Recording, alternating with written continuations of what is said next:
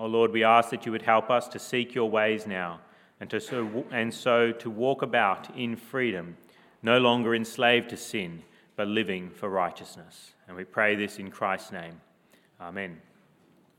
Well, this morning we continue our series in the book of 1 Samuel, and to place it in its context, I'll give you again an overview of what has happened up to this point in Israelite history. Of course, you get the creation of the world with Adam and Eve. From Adam and Eve, you eventually get Abraham. From Abraham, you eventually get the 12 tribes of Israel. And from those tribes, they end up in Egypt, and Moses leads them out of the slavery in Egypt into the Promised Land. He doesn't take them into the Promised Land, but Joshua does. While they're in the Promised Land, they have a series of judges who rule over them, and then they ask for a king. Samuel is the prophet who gives them the first king of Israel, who is Saul. Saul increasingly is shown to be one who is rebellious against the Lord's ways, and so David is anointed as the next king of Israel. But you've got this period now that we're still in where Saul is alive and David is alive, and Saul knows that David is increasing in his power, and so Saul has been increasingly trying to attack David, and David has been forced to flee and live amongst the Philistines, the enemy of Israel.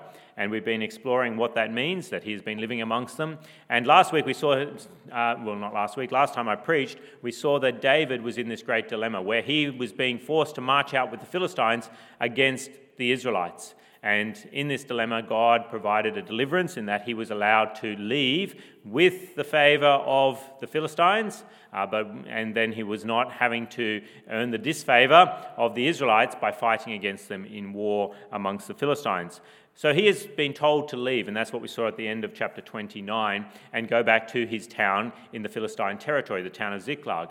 But when he comes back, he's been delivered from this great dilemma. When he comes back, what has happened? Well, David has found great loss at home. What's happened at home? Well, a flood of troubles have descended upon him as the Amalekites have come and raided his town and, of course, a number of other towns in that area. We read in verse 1, this is chapter 30 of 1 Samuel. David and his men reached Ziklag on the third day. Now the Amalekites had raided the Negev and Ziklag. They had attacked Ziklag and burned it and had taken captive the women and all who were in it, both young and old. They killed none of them, but carried them off as they went on their way. When David and his men came to Ziklag, they found it destroyed by fire, and their wives and sons and daughters taken captive. What is this flood of troubles that has come upon David? Well, firstly, of course, there's political instability in the area as these Amalekites have come in. They've attacked the towns that David is living amongst, and that's not just in the Philistine territory, but also in the south of Judah, the Israelite territory. They've not only come into the area, they've attacked his hometown, Ziklag itself, and they burned it. They haven't come in and robbed it and taken off. They burned it to the ground. They've destroyed everything that David previously owned that he had left there in Ziklag. And not only that, they've taken David's family captive.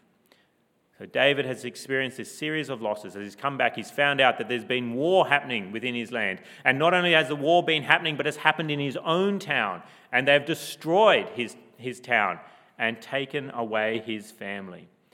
And even as he experiences these losses, as he's come back and reflecting upon them, what other great loss does he experience while he's there? Well, we see that even his friends turn upon him. We read in verse 6, David was greatly distressed because the men were talking of stoning him. Why would his men suddenly start talking of stoning him? Well, each one was bitter in spirit because of his sons and daughters. Makes sense to some of us as we consider, as we think about what it would mean to lose our spouse, what it would mean to lose our sons and daughters, to not know whether they are alive or dead. We would start to want to take action against those who we would feel are responsible, or at least partly responsible, for what has happened to us.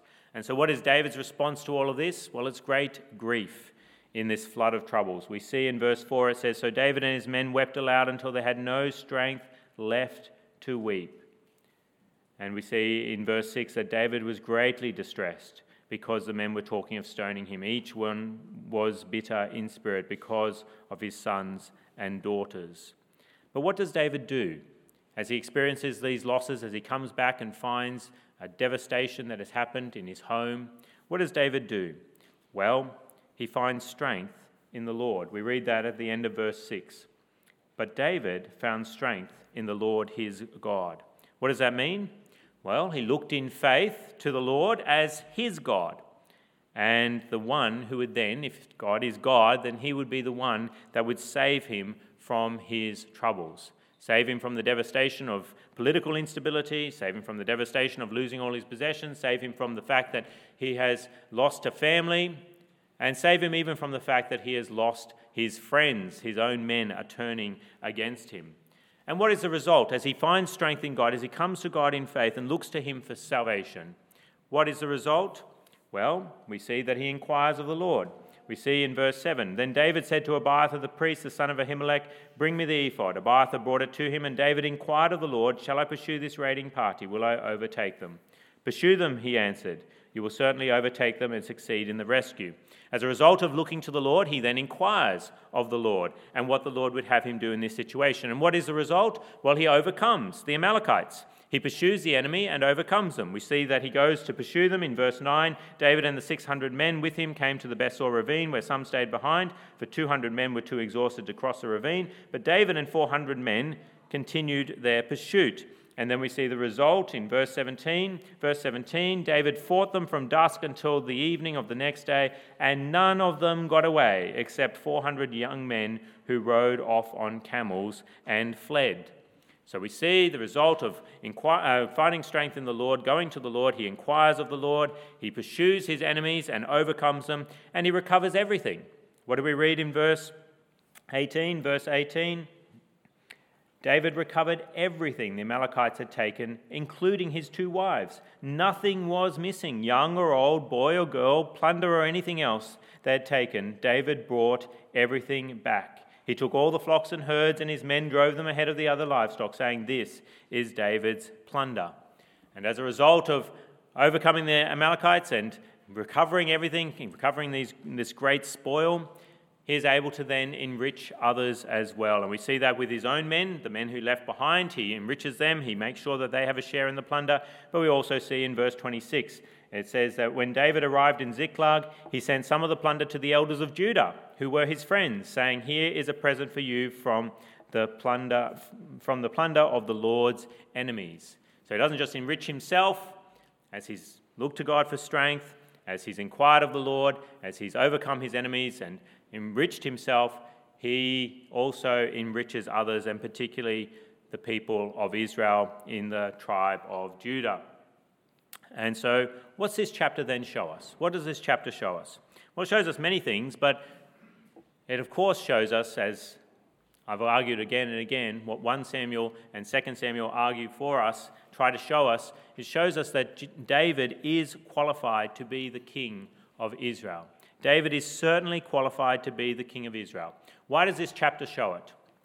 Well, while Saul, the king of Israel, is showing spiritual and physical weakness in consulting witches and going into battle, which we will see next week, and losing that war, being overcome by the enemies, the Philistines, what do we see from David? We see spiritual and military strength. How? He's not consulting witches, he's consulting God. He is not losing military battles, he is winning military battles. And so he is the one who is God's true king of Israel. He is the one who enriches Israel, whereas Saul is impoverishing Israel instead. And so what else do we see then in this chapter? Well, we see that David is a great type, a great shadow of the true king of Israel, the great king of Israel, which is Christ himself. Jesus Christ is the true king of Israel. How so? Well, Christ experienced the same kinds of things, but even at a greater level that we see that David experienced in this chapter. Christ also suffered the same kind of loss, but even greater. What loss did Jesus experience? Well, he experienced the loss of a nation. The loss of a nation as foreigners attacked him, as we see the Romans have taken over the land of Israel, and they are the ones who are responsible for putting him to death. What else do we see with Jesus? Well, he lost all his possessions. Even at the cross, what do we see? The soldiers are fighting somewhat over his undergarments. He lost everything. David had the clothes and his sword that were on him as he comes back from going out to war. Jesus lost everything. He lost everything that he owned. And what else? Well, we see that he lost his family. We see that Christ lost his family as well. As he's there at the cross, he has his family nearby, his mother is there, but his own brothers did not believe in him.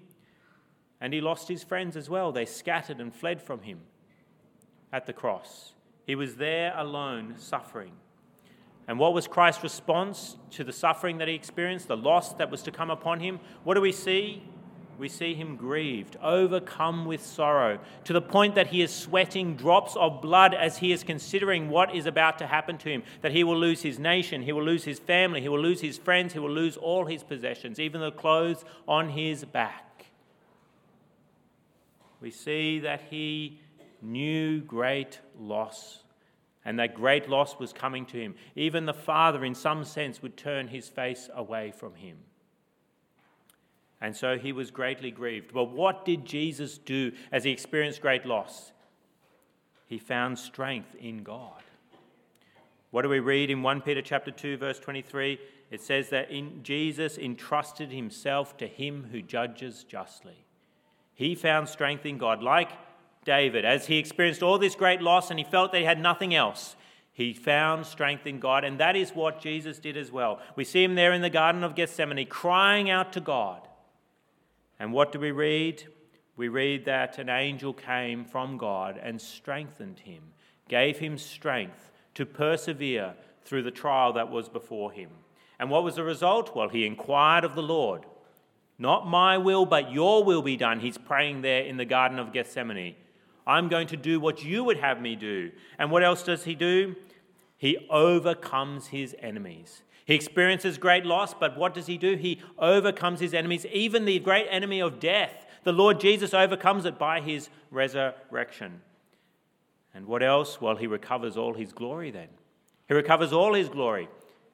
And he then enriches his people, giving generously of the plunder. By his resurrection from the dead, he has inherited eternal life in heaven with all the riches that are there. And he welcomes his people to come and participate in the rewards of heaven itself.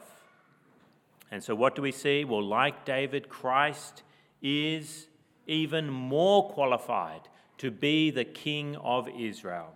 How so? Well, in greater loss, he showed greater spiritual and military strength and gained an even greater victory than David did when he went against the Amalekites that day and despoiled them of what they had taken from him. And so in this chapter we see that Jesus is the true King of Israel. We see that David is a true King of Israel, but then Jesus also is a true King of Israel as a descendant from David, but also by the way that he lives. He's not just king because his father had the throne or something like that, as we see with our kings today or in queens, that the next person in line is the person who is born, but we see that he is qualified, that Jesus is qualified not just because David was his father, going back many generations, but his father in that sense. We see that Jesus is qualified because he shows spiritual strength and military strength himself. And so then what should we do? Well, we should follow the King and find strength in God when we too suffer great loss. Life is like a flooding river. It's a flooding river, and there's dangerous forces coming against us all the time. From birth, we are fighting for survival. Look at a little baby. It has so many dangers around it. It needs help if it is to survive. It cannot fend for itself. And as we get older, we think that we're independent and we don't need others, but we find increasingly that we do need others.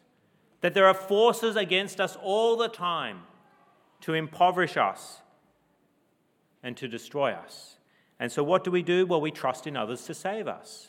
We look to others to help us. What do we trust in? Well, firstly, we trust in family, don't we? For stability. That's what happens with the little baby. It trusts that there will be a family around it to look after it so that it will grow up and thrive. It's natural for children to trust their parents, to help them. with whatever dangers are around them. But what else do we trust in? Well, we trust in our nation, don't we? We trust in our nation for stability in the flood of forces that are against us. We trust in politicians, somewhat. We trust in queens and kings to look after us. There's some sort of political government there that will prevent invaders from coming in. We trust in our police force and fellow citizens, our neighbours around us, fellow Australians, that they will look after us and support us and help us and work with us so that we have food to eat and buildings around us to be secure in so that we can live in. We expect our society to provide protection for us from the elements that would destroy us. And of course, we trust in wealth, don't we? We trust in what we have for stability. We trust in the fact that if we have a large bank account and assets, that will provide a secure home for us to live in so that we can repel the forces that may be out to take our lives. And then, of course, we trust in friends for stability. Those people around us who are not just neighbours or citizens of our nation, but those that we've developed a close relationship with. They're not family, but they're good friends. And they're there to help us and support us against evil. But all these things, what are they like? Well, they're like branches that we seize in floodwaters so we're not swept away. We're standing in the flood of life. There's forces coming against us. And what do? We grasp these things as branches. We grasp our family. We grasp our nation, that we have a solid and secure nation. We grasp the wealth that we have to hold us against the flood. And we grasp at friends to hold us up and to keep us safe in the flood of forces that are coming against us to destroy us. But what do we do if the Amalekites come? What do we do if the Amalekites come raiding and cut all those branches? What if our nation is invaded? What if our house is burnt to the ground with all our possessions in it and our bank account is drained dry? What happens if our family and friends are taken from us? Our friends may desert us, our family may perish, our family may disappear. What happens then? What do we do in such a circumstance? What do we have left? What do we do? Well, we do what David did when he faced such loss. What did David do? What did Christ do when he faced such loss? They found strength in God. That's what we read in verse 6. David found strength in the Lord his God. Christ found strength in the Lord his God. And what does that mean? Well, the Hebrew word that is used there can sometimes be used in certain contexts. It's a very common word for strengthening or something, that it's the idea of grasping as well. You grasp something with the hand. And that's what we do. We reach out. We're in the fast-flowing river of life, and there are forces coming against us. And what do? As we experience loss, as some branches are cut from us, we reach out and we grasp at God as the great branch. We find strength in him to hold us up against the flood. And why is it God that we reach out to? Because the river never washes God away. And no enemy can cut God as the branch and sweep us away with our God. He is the unmovable one. He is the one who is always there. And so how do we find strength in him? How do we reach out and grasp him? Well, it's by faith. Faith is the hand by which we reach out and grasp at God. We believe that he is our help, that he is our God, my God. That's what we see with David there. What does it say? David found strength in the Lord, which is the proper name for God, found strength in the Lord, his God. Not the Lord, the God of Israel. No, his personal God. And that's what we do by faith. We believe God is our help, my help, Joel's help, your help. And you reach out and you believe in him. You cry out in prayer. That's what it looks like to find strength in God. You cry out in prayer like David and Christ did in Psalm 69 verse 1. Save me, O God, for the waters have come up to my neck. I sink in the miry depths where there is no foothold. I have come into the deep waters. The floods engulf me. Psalm 69 describes life so well. The floods engulf us. We're sinking in the depths. Save me, O God, for the waters have come up to my neck. So what do you believe about God as you reach out and grasp him? Well, you believe that God has saved you by the cross of Christ, that he is the great branch, and you cling to the cross. Why the cross? Because that is where your sins are paid for. No matter what you've done, no matter what you may have done that even led to the great loss that you've experienced, your house being burnt down, your bank account being drained, your family turning from you, your friends deserting you, if you trust in Christ Jesus, your sins are paid for. And the Lord is your God, despite what you have done previously in your life. And what is the result then? If the Lord is your God, well, you inquire of him, like David did. You inquire what you would have him do. And by the Spirit, we then overcome the torrents, the flooding waters of the river, and we are restored to have even more than we had previously. We have riches even to spare to give others. And we see that with the riches that we have in heaven. We may not have our house back the way that we had it previously, if it's burnt to the ground or our bank account has been drained or our family has turned upon us, but we have a greater fulfillment of that in heaven. And we have a greater family in the brothers and sisters in Christ who we now join with. And we are now royalty. We show it by the spiritual and physical strength that we have through Christ as our King. We become princes and princesses in the kingdom because we have found strength in God. We've inquired of him. We've overcome our enemies. We even overcome the great enemy of death. And we have been enriched by God so that we even have more than enough. We have more to share with others. Now you may say it will never happen to me. The flood waters will never sweep me away. Why? Well, because the branches I cling to are stable. My family loves me and they will always love me. My nation is a secure nation. Australia, no one's coming down here to fight against us. I'm financially secure. You don't know the size of my bank account, Joel. And I have great friends who would never turn on me. But I'm here today to warn you that one day the Amalekites will come. And they will cut every branch that you cling to, and you will be swept away. It's guaranteed to happen. How do I know? When will it happen? The day of your death. The day of your death. What happens when we die? Every branch that we cling to is cut off. We're cut off from our nation. You're cut off from your wealth. You're cut off from your family. You're cut off from your friends, and you stand alone. And then what happens? Well, if you have not clung to Christ, you are swept away to hell, to grieve bitterly for all of eternity. And the only way to survive that day of loss is to find strength in God now, to grasp God, to believe in God now. Why? Because if we trust in God now, if we trust that Christ is our King, then he as our King will be our advocate as we are swept to God's throne of judgment.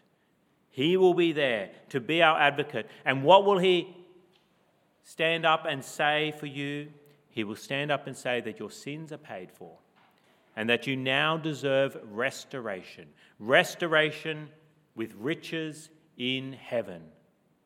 That's what Jesus will do for you. So won't you see that all the branches you cling to for stability in life are unstable and will be cut from you one day?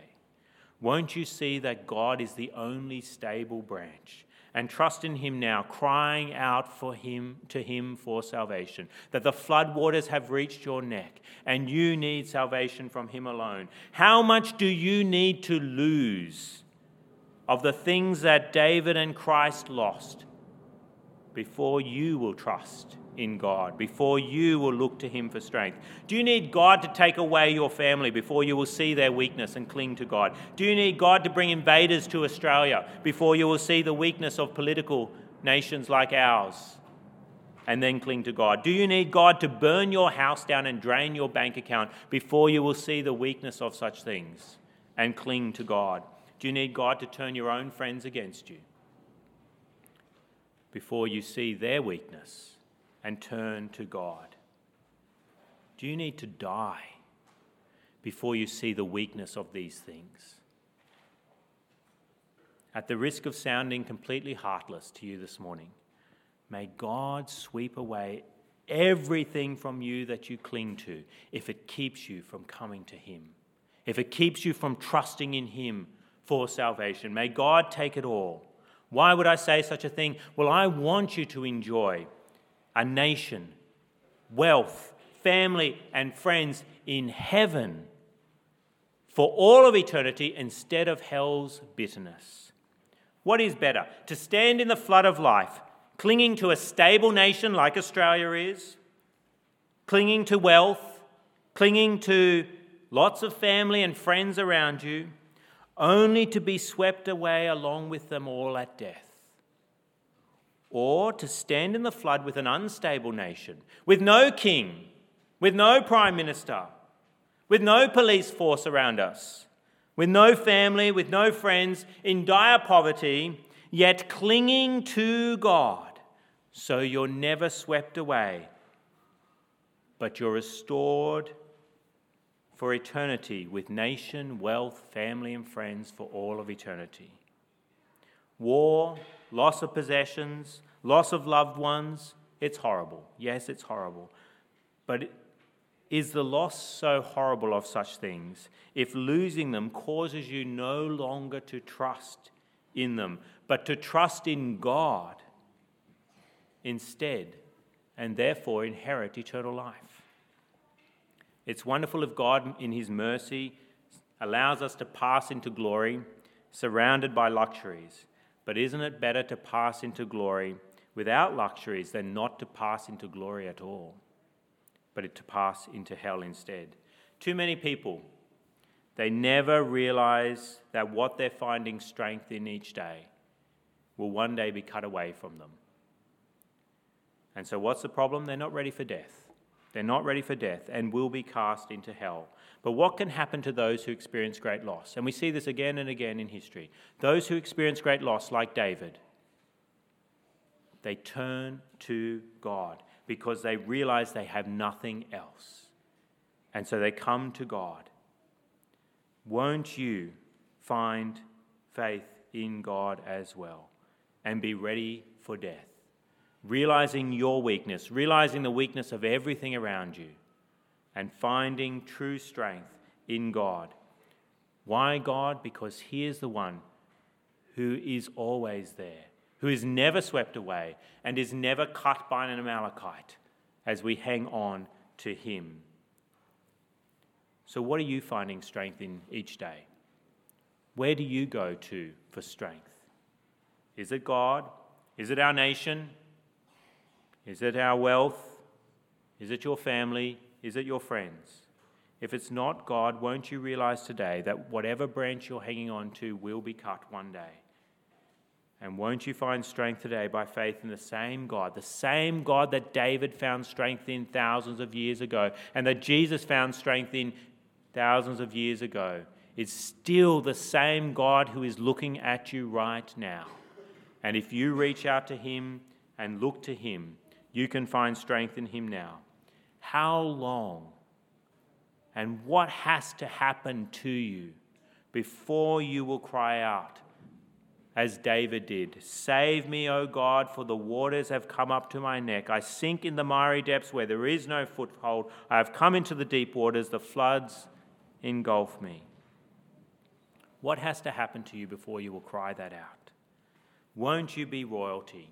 Royalty who inquires of God, who overcomes the enemies by the power of the Spirit, who recovers much and enriches others. Won't you become royalty by inquiring of God, coming to him in prayer and asking him for help?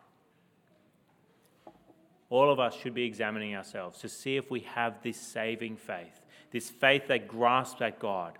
How do you know if you've got it? Well, are you one who inquires of God? Are you one who overcomes the evil forces that are coming against you? Are you fighting sin and seeing victory against sin? Are you feeling enriched each day by God himself? I'm not talking about physical riches. I'm talking about spiritual riches and having enough to share them with others. If you see that, You have that saving faith that David had, that Christ had so many years ago as they looked to God for strength in their loss. And if you are one who has cried out to God and has grasped God and has that strength, won't you rejoice with us each week in the flood waters that are around us, even when we suffer loss as a nation, even when our Queen dies, even when we suffer loss personally as our possessions are taken from us, even when we lose family, even when we lose friends. We rejoice. We rejoice. Why? Because we sing Bernard's hymn, I will cling to the old rugged cross and exchange it someday for a crown. We can rejoice even in great loss. Why? Because we cling to the old rugged cross and know therefore that someday we will exchange it for a crown. So won't you rejoice with David? Won't you rejoice with David that though my father and mother forsake me, the Lord will receive me? That's what he says in Psalm 27. Though my father and mother forsake me, those great icons of stability in our lives, even though they may forsake me, the Lord will receive me, because he is the true branch that never moves and is never cut away. Let's come to him in prayer. Let's speak with our God. Heavenly Father, we praise you as the great branch, the unmovable one in the flood waters. We thank you for the example of the great kings of Israel. We thank you for the example of David, and we thank you for the example of Jesus Christ, who found strength in you in the face of weakness and loss. Oh Lord, we confess that too often we trust in what is unstable instead of you. We trust in our nation. We trust in our family. We trust in our possessions. We trust in our friends instead of yourself. Oh Lord, we ask that you would help us to realize the weakness of everything apart from you, and so trust in you and your Son, Jesus Christ, and his work for believers at the cross. And then, God, we pray that you would help us to live joyous lives, even in the flood waters, knowing that we will overcome all enemies and be restored to our heavenly home in due time by your power. And we pray this in Christ's name. Amen.